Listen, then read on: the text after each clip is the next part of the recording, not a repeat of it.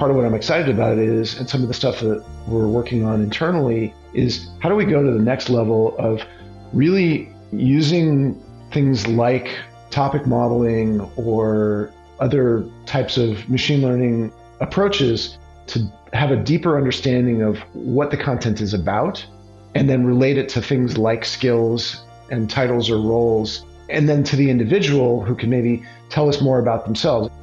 As work from home arrangements continue to change the face of work, automation is making some jobs obsolete or machine run. So how can today's workers strengthen their skill sets in order to get the jobs they want? Plus, how can machine learning be implemented to improve education itself? Go1 has the answers and a platform full of courses on both hard and soft skills. The CTO of this innovative company, Barnaby Dorfman, is here to share Go1's approach to e-learning.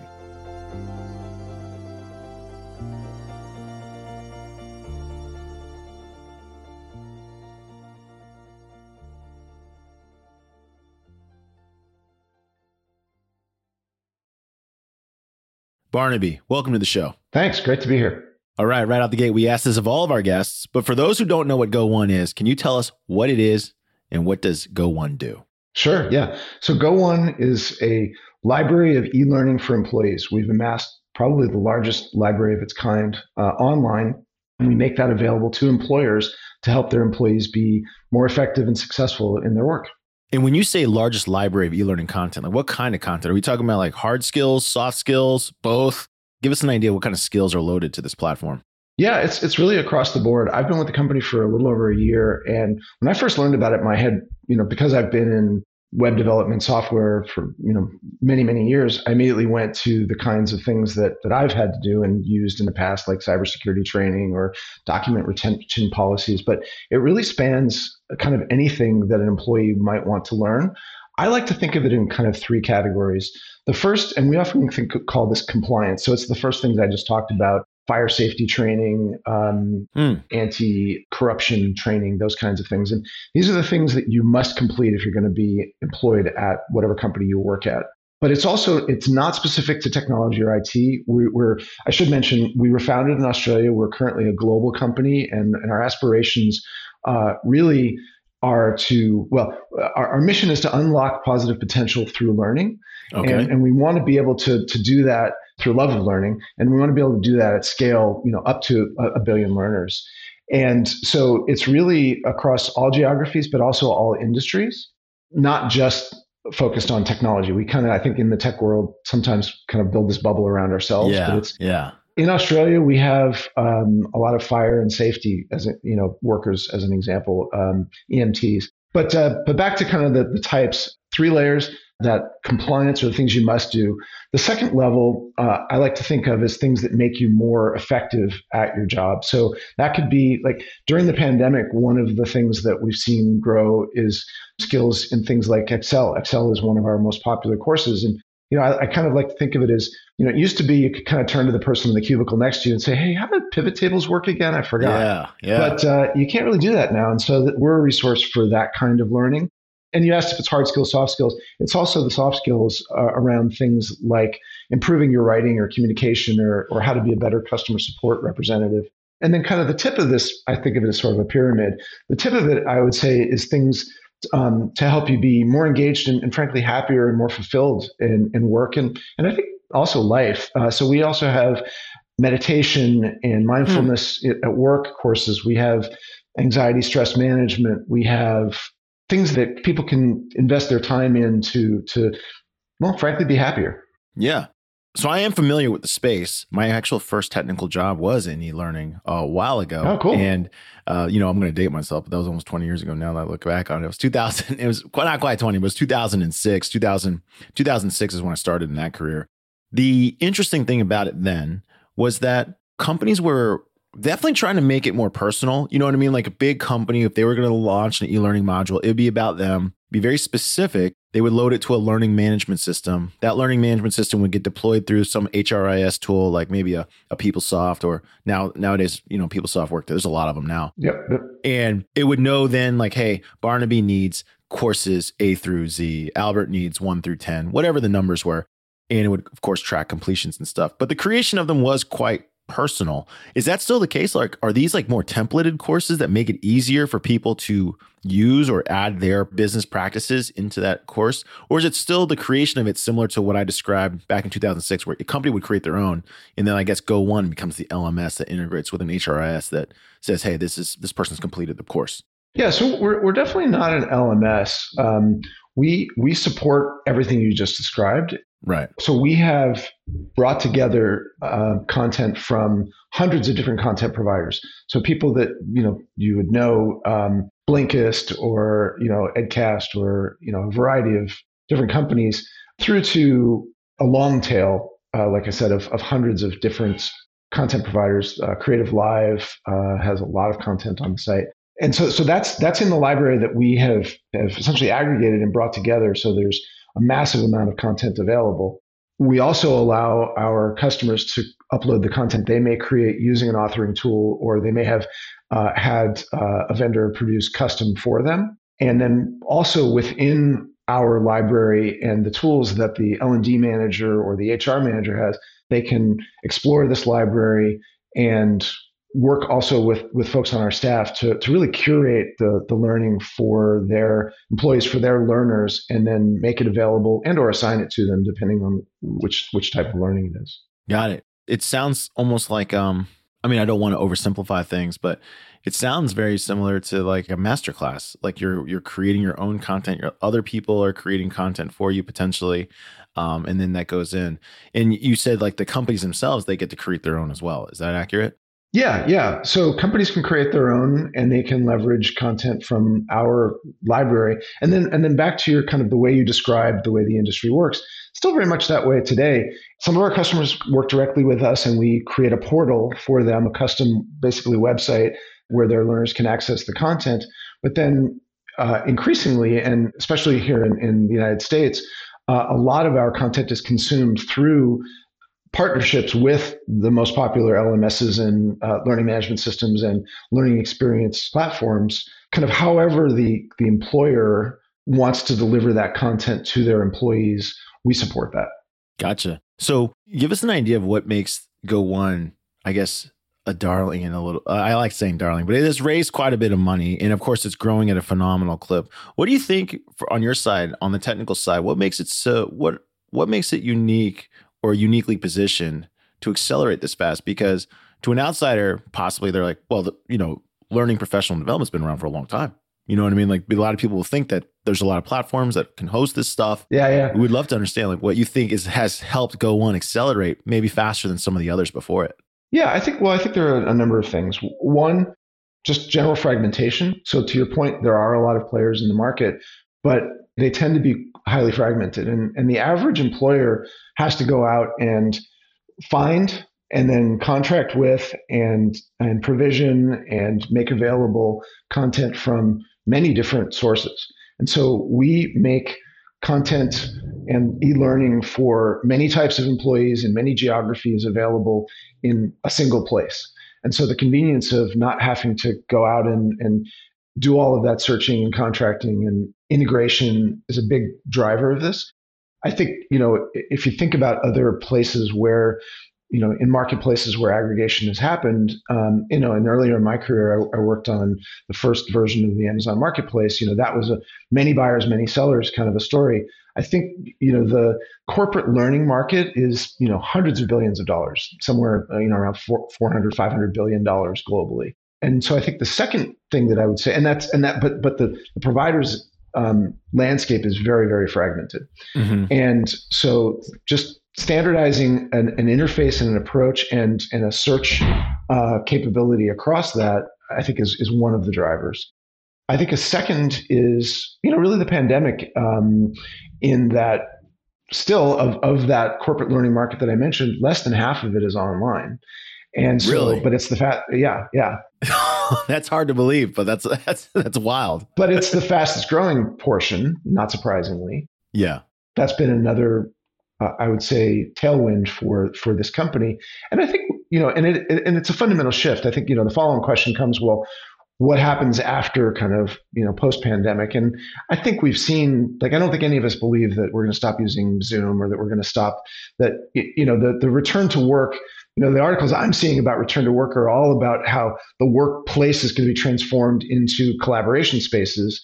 But, Mm-hmm. floor after floor of cube farms, I don't think anybody's going to return to that. I know I'm not. And so, this fundamental concept of learning becoming something that happens online and, potentially in a distributed way is here to stay. I would say a third is that, and it's still really, really early, but there's more and more innovation happening, and the opportunity for us to get to a place where e-learning is not a kind of poor substitute facsimile of what would have been done in a classroom, but can actually, I fundamentally and truly believe, it's part of why I'm so excited to be here, leapfrog what's possible for many types of learning in a classroom setting. Not to say that classroom settings aren't going to be great for a lot of things, but and again, I take a lot of inspiration from my time in other companies. And, I think back to Amazon in the late 90s when I joined, and a lot of the way we were thinking and trying to solve problems was we were looking at quote unquote bricks and mortar and saying, how do we be as good as? Yeah. And then we got to a place of like, oh, like the bricks can fly away and we can be, we can really go beyond and, think about what's possible now in e-commerce is for me at least. And I live on a small island, in near Seattle, but still a little bit separated. And the idea of having to get on a ferry and go into town to go to a mall just does not appeal to me at all. So that's what I think is possible and where we're going. And I think is kind of probably the third thing that's going to make this future super bright.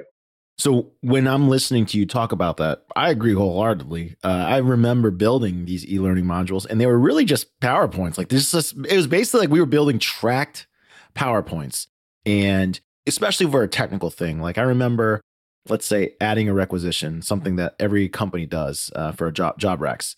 For those listening, that's what they formally call a job posting. A requisition, right? So you would have to teach people how to do this, and it would be like, click in this field, click in this field.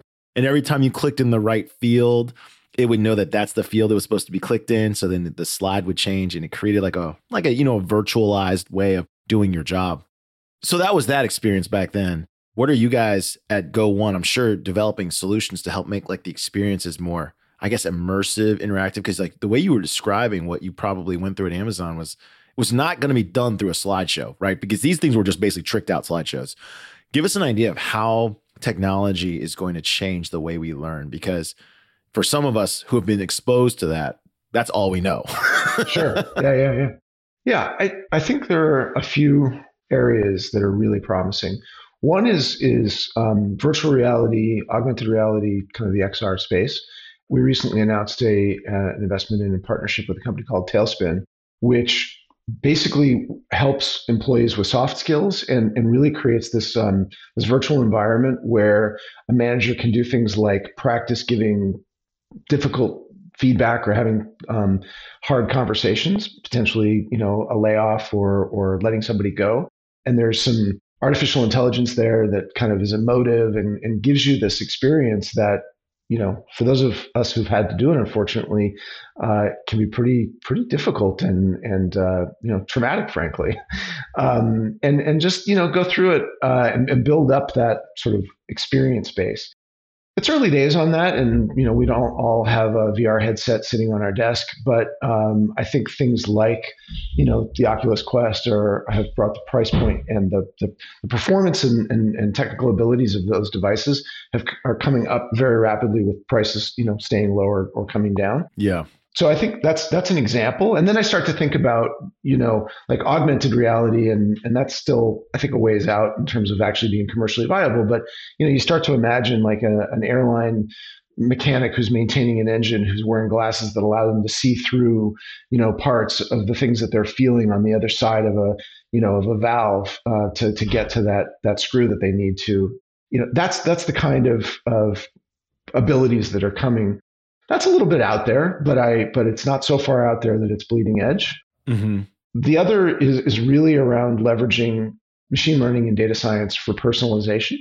And so getting to a place where it's less one size fits all. And, I would say still, I do believe it's very early days. The majority of e-learning is either that PowerPoint presentation, or I'd say increasingly, because the authoring is so much easier, it's video, where you Yeah. sit and you watch a video. Sometimes it's a recording of people in the classroom.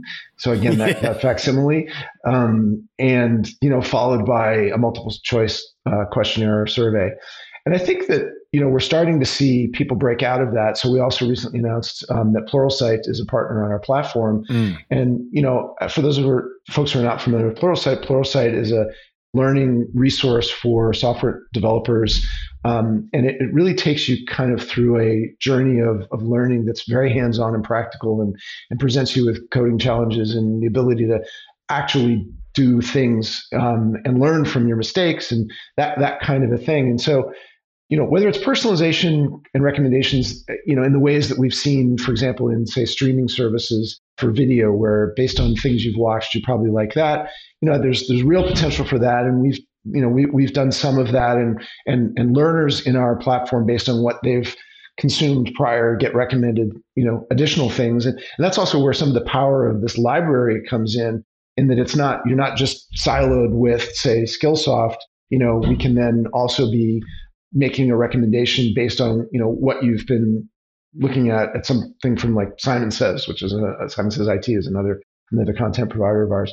But I think it's going to transcend also into not just the you like this so you'll like that, but based on how you interacted with things here, we're going to modify the learning experience there. And that gets a little bit to kind of another way that I think that e-learning will stop at some point. We'll stop even calling it that. It's just, this will be just how learning happens. It'll just be learning, but meeting the learner where they are or how they learn. Yeah. So some people, for some people, sitting in the classroom for 6-8 hours a day is the best way for them to learn. They want to be completely in it and immersed and not distracted by anything else. And that, they've got sort of that ironclad attention span. Other people are much more like, I want to, 10 minutes a day, I want to consume something every day for a month. At the end of the day, that the minutes may add up to the same, but it's just, I want to hear a little bit, and then I ruminate over it throughout the day, and then I come back to it the next day. Some people are more auditory, some people are more visual. Some people are they really need to learn by doing. And so again, can we present the opportunity to engage with the content and do something versus sit back and absorb? There's so many dimensions to it, and I think also a lot of it is very asynchronous, meaning it's sort of it's one way. Yeah. How we get to a place where a live instructor, you give the example of Masterclass, which is, they do a beautiful job and amazing minds are presenting things, but imagine that there's some way that you could be interacting with that Martin Scorsese or, whomever it is, in real time, or not real time, but there's an actual interaction, as well as collaboration with other learners is something that's more nascent than really there, I would say, within the industry, and certainly within the interfaces that we're supporting on platforms like ADP and Docebo and some of the other systems like Cornerstone or Workday, et cetera. What you just described, the masterclass, right? So if I were to watch a how to direct movies kind of deal with Martin Scorsese, the next thing I would want to do is like probably some type of practical application. And you just kind of hinted at the future of e-learning, where it could potentially get, which is it's contextual and it understands where I'm at, what my skill is. But I wonder, is it going to also recommend me? And I'm assuming yes, to like the next level. So like imagine, I'll use language because I think that's got a lot of corollary adjacencies. Because imagine if I was taking Spanish and I was like learning and trying to teach myself Spanish, but didn't recognize like, hey, you're pretty good at this. You might actually do pretty good in, I'm just going to make up one of the another romance language. Like this is definitively close. Like you're pretty close to this. Yeah. Like, oh. And you know what I mean? And it says, hey, would you like to take Portuguese, but not Portuguese 1? Maybe you can jump right into Portuguese 3 or something like that. It might be pretty crazy because one of the biggest challenges that we've seen in the past with e-learning is that the teachers that we know of today, they're really our guides. They help get us to like, hey, you already know piece A. You probably know piece B. I'm going to send you to piece C. This is going to be the next step in your learning journey. E-learning doesn't often have that. It's like done in a very rigid, in the past, it was done in a very rigid, structured way where it was like, you have to complete 1 through 20. And when you complete 20, we'll unlock 21. And it was very linear. And you already said it, like people are now asynchronous. They do things on their own flow. Like, and of course, we already know everyone learns at a different rate. So there's going to be certain courses probably they could skip. It sounds like that's where Go1 and yourself, that's where you're thinking like, hey, if we can build that context into the system, we can help people jump further ahead to what they would be best suited for. Yeah, absolutely. I would say, today, again, because there's this wide variety of things for people to explore, there is the opportunity to find and discover things you wouldn't otherwise be able to, and kind of make those linkages or connections yourself. There's also, because of the way many or most of the courses are structured, they're broken down into modules or segments, and you're not required, unless it's, again, one of these things that's assigned and you must complete and has some structure around it. Yeah. But in general, if you want to jump to chapter 12 that describes, let's say you're doing a deep course on machine learning, like to your point, I already covered, maybe there's a 20-hour course on machine learning, but the first 5 hours is stuff I'm already really practiced at and know. I can look through the course description and jump ahead. And then again, because it's video mostly, and a lot of our providers and content partners also provide transcripts. So you can kind of scan to see, like, where is it that the concept I'm looking for is. So I would say for the proactive learner, there's more and more flexibility to do exactly what you described.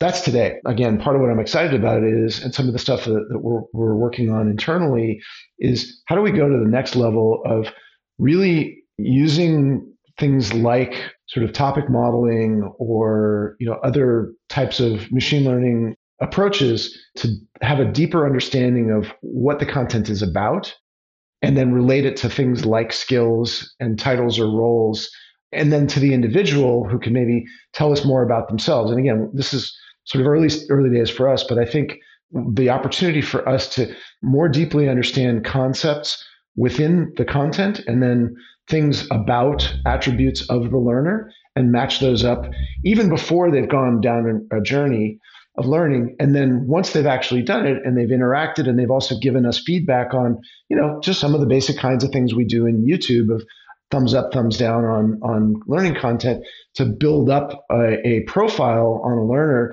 So the more they learn, the more we learn about them, and the more we can become like that great teacher we all had who took the time, in elementary school or all the way through, college, depending on where it happened, to get to know us and to say, hey, I see you struggling with this.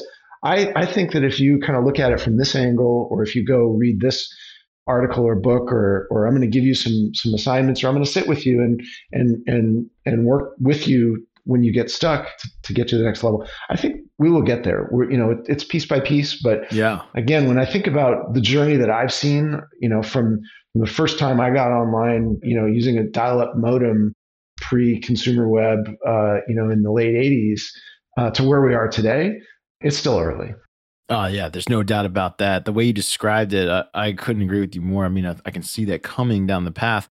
For yourself, what was the most exciting part about what Go1 was doing that made you say, hey, I want to join this? Because for those of you that aren't following Barnaby on LinkedIn, the guy has a substantial background in technology, serving as CTO or CPO of multiple companies. You're advisors to multiple startups. You've been in video interviewing, you've been in building, you've been in payments, you've been, of course, you already mentioned Amazon. Like, you've done a lot of cool stuff. What was it about Go1 that you said, hey, this is something that's really fascinating. I want to dive back in. Yeah. So my last company, PayScale, was a great experience, and that's a company that helps companies figure out how much to pay their employees, and employees how much they should earn. And so it's also about, at its core, I think, optimizing outcomes for economic outcomes for folks. But I've used it many times. Awesome. And I was very privileged to be there through massive growth from under 100 employees to over around 500, and getting to very big numbers. I don't think they disclose them publicly, but from venture capital funded to private equity sales. So that got me deep into the kind of the human capital management category. Mm-hmm. And I decided it was time to do something different after almost a decade there. And so started looking around that company. I mean, part of the story of how I wound up at Go1 is through personal connection, which, it's funny. I in my entire career, every job I've had, from like my first job as a dishwasher as a kid to now, has been through some personal connection. But so Madrona Ventures, which was an early investor in Amazon here in the Seattle area, was an investor in PayScale and is an investor in Go1. And so when I decided to leave PayScale, I let them know, and they were very generous in making introductions to a number of portfolio companies, including Go1, and that's how I met the team and Andrew Barnes, our founder and CEO. Really, really visionary, inspiring guy, PhD in education, background in economics and business.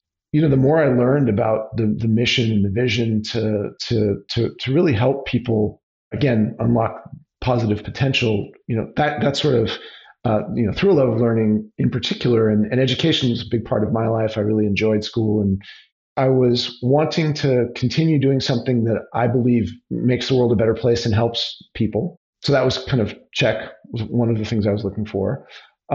Is there the opportunity for innovation and interesting application of technology and internet and web-based technologies? Absolutely. And again, because it's early, I think there's a lot of headroom for that. The use of video and the actual technology. My father was a filmmaker, and I grew up around and around the industry, and that's another piece that's interesting to me. It has a marketplace dynamic element to it, which I think is also really, really interesting. There's just a lot of power in that and value to be created. It's also the growth rate.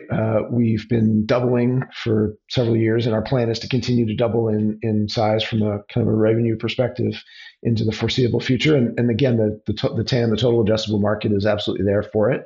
And so that being part of a high growth organization is something that I've done and enjoyed. When I joined Amazon, it was hundreds of people in Seattle selling just books and music out of one warehouse.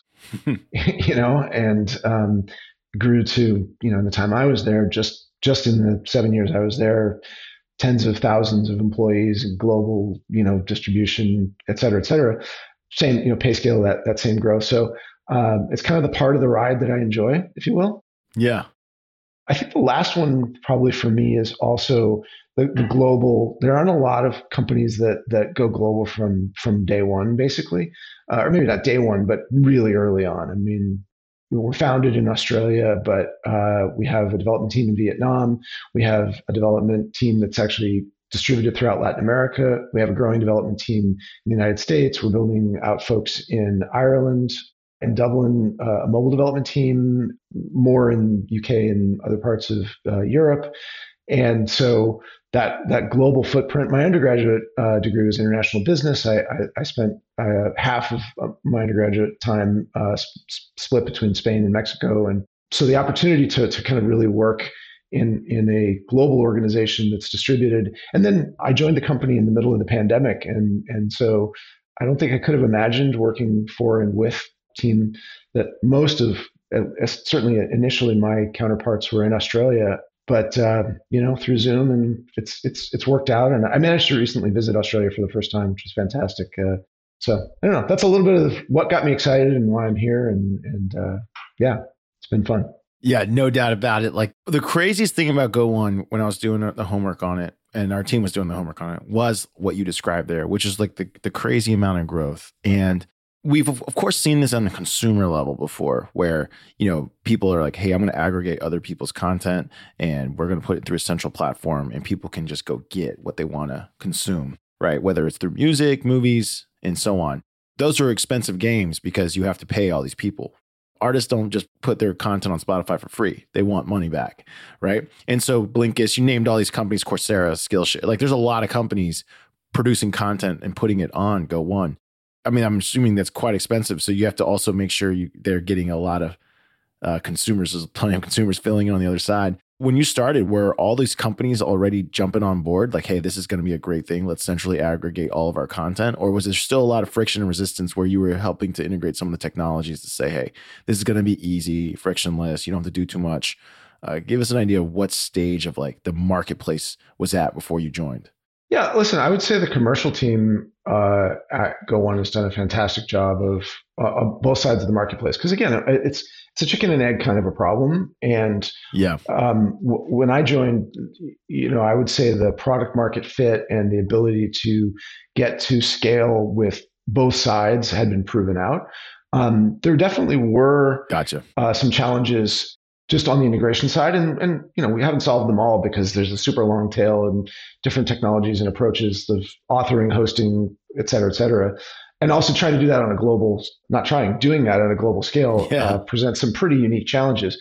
So yeah, that was an initial area of focus, was moving from a lot of custom integrations to building out our APIs and the documentation of those APIs, and essentially making it so that partners could either integrate directly themselves, or a growing kind of ecosystem of systems integrators, consultants could help make those connections if that individual wasn't able to do that. We're working right now actually or we have and we've released and are continuing to build out a new service we're calling Connect, which is really aimed at content creators of any kind, anywhere, and enabling them with a platform. So you can imagine, kind of like say a large tech company that has a lot of content that they want people who are developers using their technology or build on their platform. Think of the large cloud platforms, et cetera.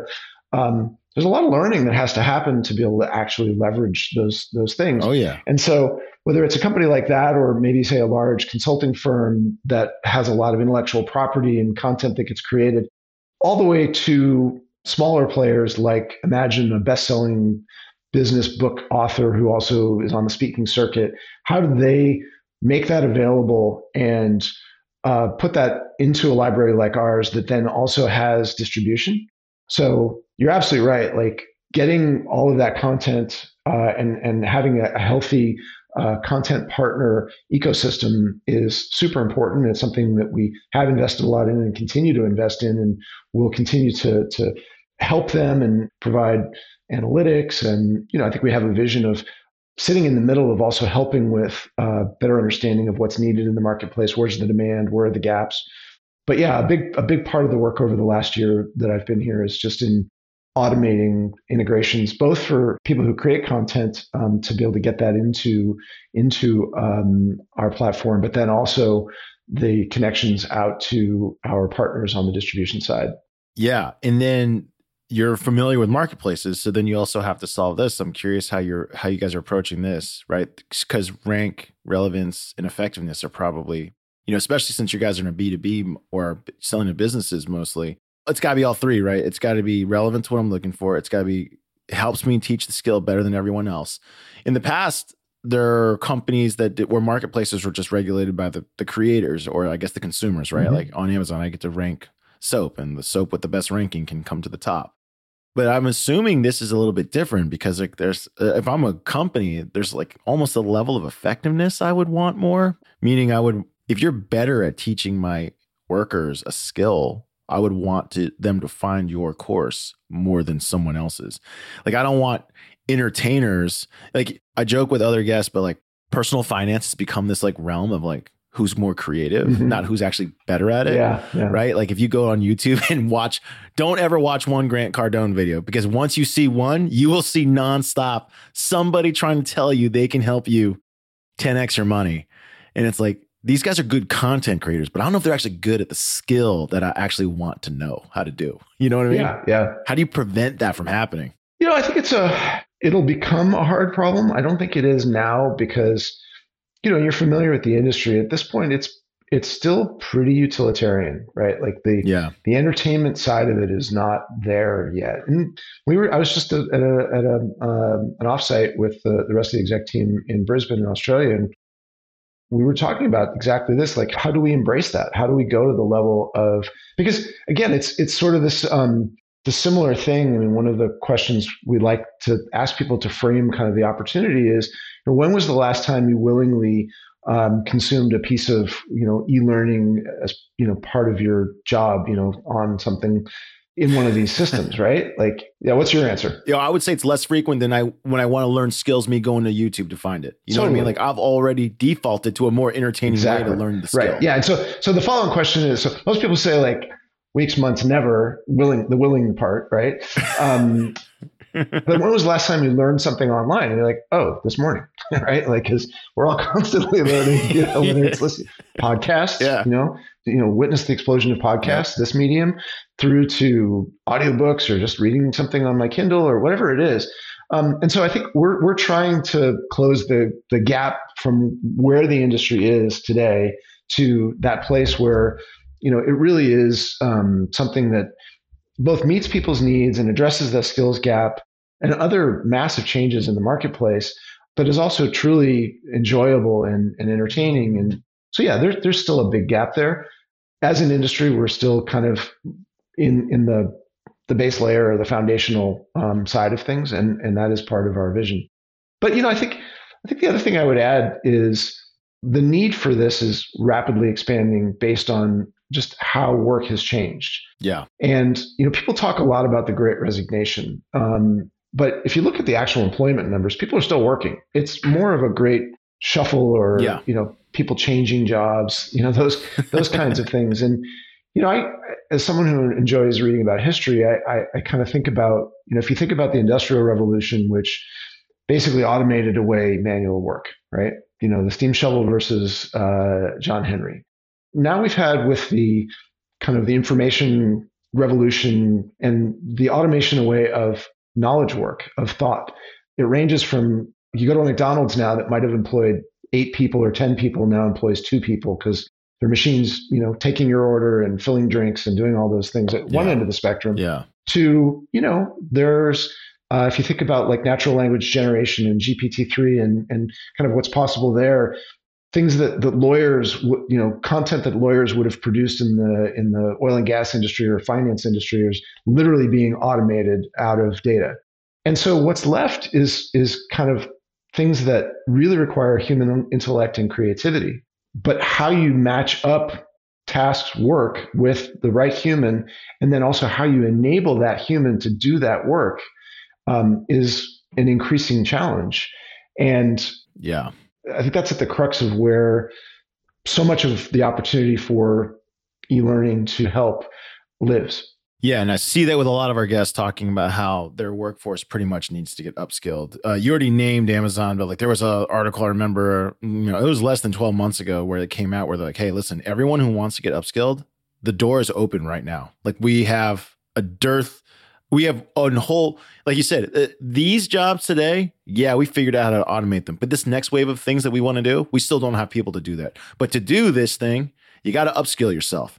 And so I see e-learning having a significant greater role in the requirements needed to upskill, because a company is going to want to know that you're qualified to do it. I mean, that frankly, like they're not going to, you know what I mean? It doesn't help them for you to just vote with your hand and say, hey, I upskilled myself. They're going to want to know that practically you've done it and that you have proven exercises that demonstrate you have these skills. And it's like you said, it's going to be a monumental shift over the next, let's say, decade. Yeah. And I think the increments are also just going to continue to shrink. The point you said, like we have people who know how, we know how to do this, and we have people to do it. Well, anytime I hear 10 people are doing the same thing, I think, oh, we should automate that. I don't care what it is. Right. And then those 10 people are going to get displaced into the next thing, but like helping them figure out what that is, helping the employer figure out sort of how to skill them for it. Yeah. The going off for a year to learn something or 5 years or whatever it is just it's not the way things are going to happen anymore. It's constant. Yeah. I can tell you my wife works in international tax at one of the big tech companies, and it used to be a 50-person division. It's now a 5-person division, which is crazy. Wow. But like that's the amount of technology has helped. Automation, like, flowing data points into ledgers. So like, of course they have to be able to spot the problems, but this trend won't stop. You know what I mean? Like just as you just said. Absolutely. Thanks for sharing some of the insight into why Go1 is growing so fast. Because like you said, when I read about it, I was like, I don't really understand why it's growing so fast. Like people have been trying to solve this problem forever. Like how can these guys, they've figured something out. So it was awesome having you on the show. Thanks. Because we all came from a place where e-learning, what it used to be, you know what I mean? Like it was not a sexy place to be. It is now. So it was awesome hearing some of your insights. But before you go, it is time for the lightning round. The lightning round is brought to us by Salesforce Platform, the #1 cloud platform for digital transformation of every experience. Barnaby, this is where we ask you questions outside of the realm of work so our audience can get to know you a little better. You ready? Ready. All right. You've had a tremendous tech career, but you also kind of just gave a hint that you live very far away from everybody in a very natural, pristine place. How far away from downtown Seattle are you actually? Because you said you live on a an island. Yeah. So I live on Bainbridge Island. Sometimes I like to joke that I was born on a small island about the same size and shape on the East Coast, known as Manhattan. And it is, and that's true. So Sail's only about 7 miles away. It's a 35-minute ferry ride, but with the pandemic, et cetera, it's been an awesome place to just kind of be. There are only about 25,000 residents on the island, and it's a lot of parks and access to water and wildlife. So are you a nature person? Do you like being out in nature, or are you one of the people that just likes taking in nature and seeing it? No, I love to get out to hike. My wife and I go out for long walks. I think they call it forest bathing in some more woke circles, but yeah, it's and we love to be out on the water. Love to go sailing. Love to in the water, under the water, on the water. Do you actively think about work while doing things in nature, or do like ideas just randomly pop in your head? It's a mixture. Sometimes it's an escape, right? And other times I find that it is just this like open, beautiful place. Being in the Pacific Northwest, we have incredible greenery and moss and big trees, but just getting away from the monitor and getting away from kind of the rigid structure of technology into the natural sort of complexity but beauty of nature. Sometimes I think can be a good foil for solving a problem. And so sometimes I'm actively, as I'm walking and thinking like, how do I solve that problem? And, the shape of a tree might actually inspire something. And other times I'm trying to get away from it, and then it still comes to me. But yeah. We've recognized this about many of our guests in IT Visionaries, is that many of our guests are builders of some sort. They build and create on their own, whether it's in code or physically, or they garden or do something like that. What are some of your hobbies that involve creation, building outside of code?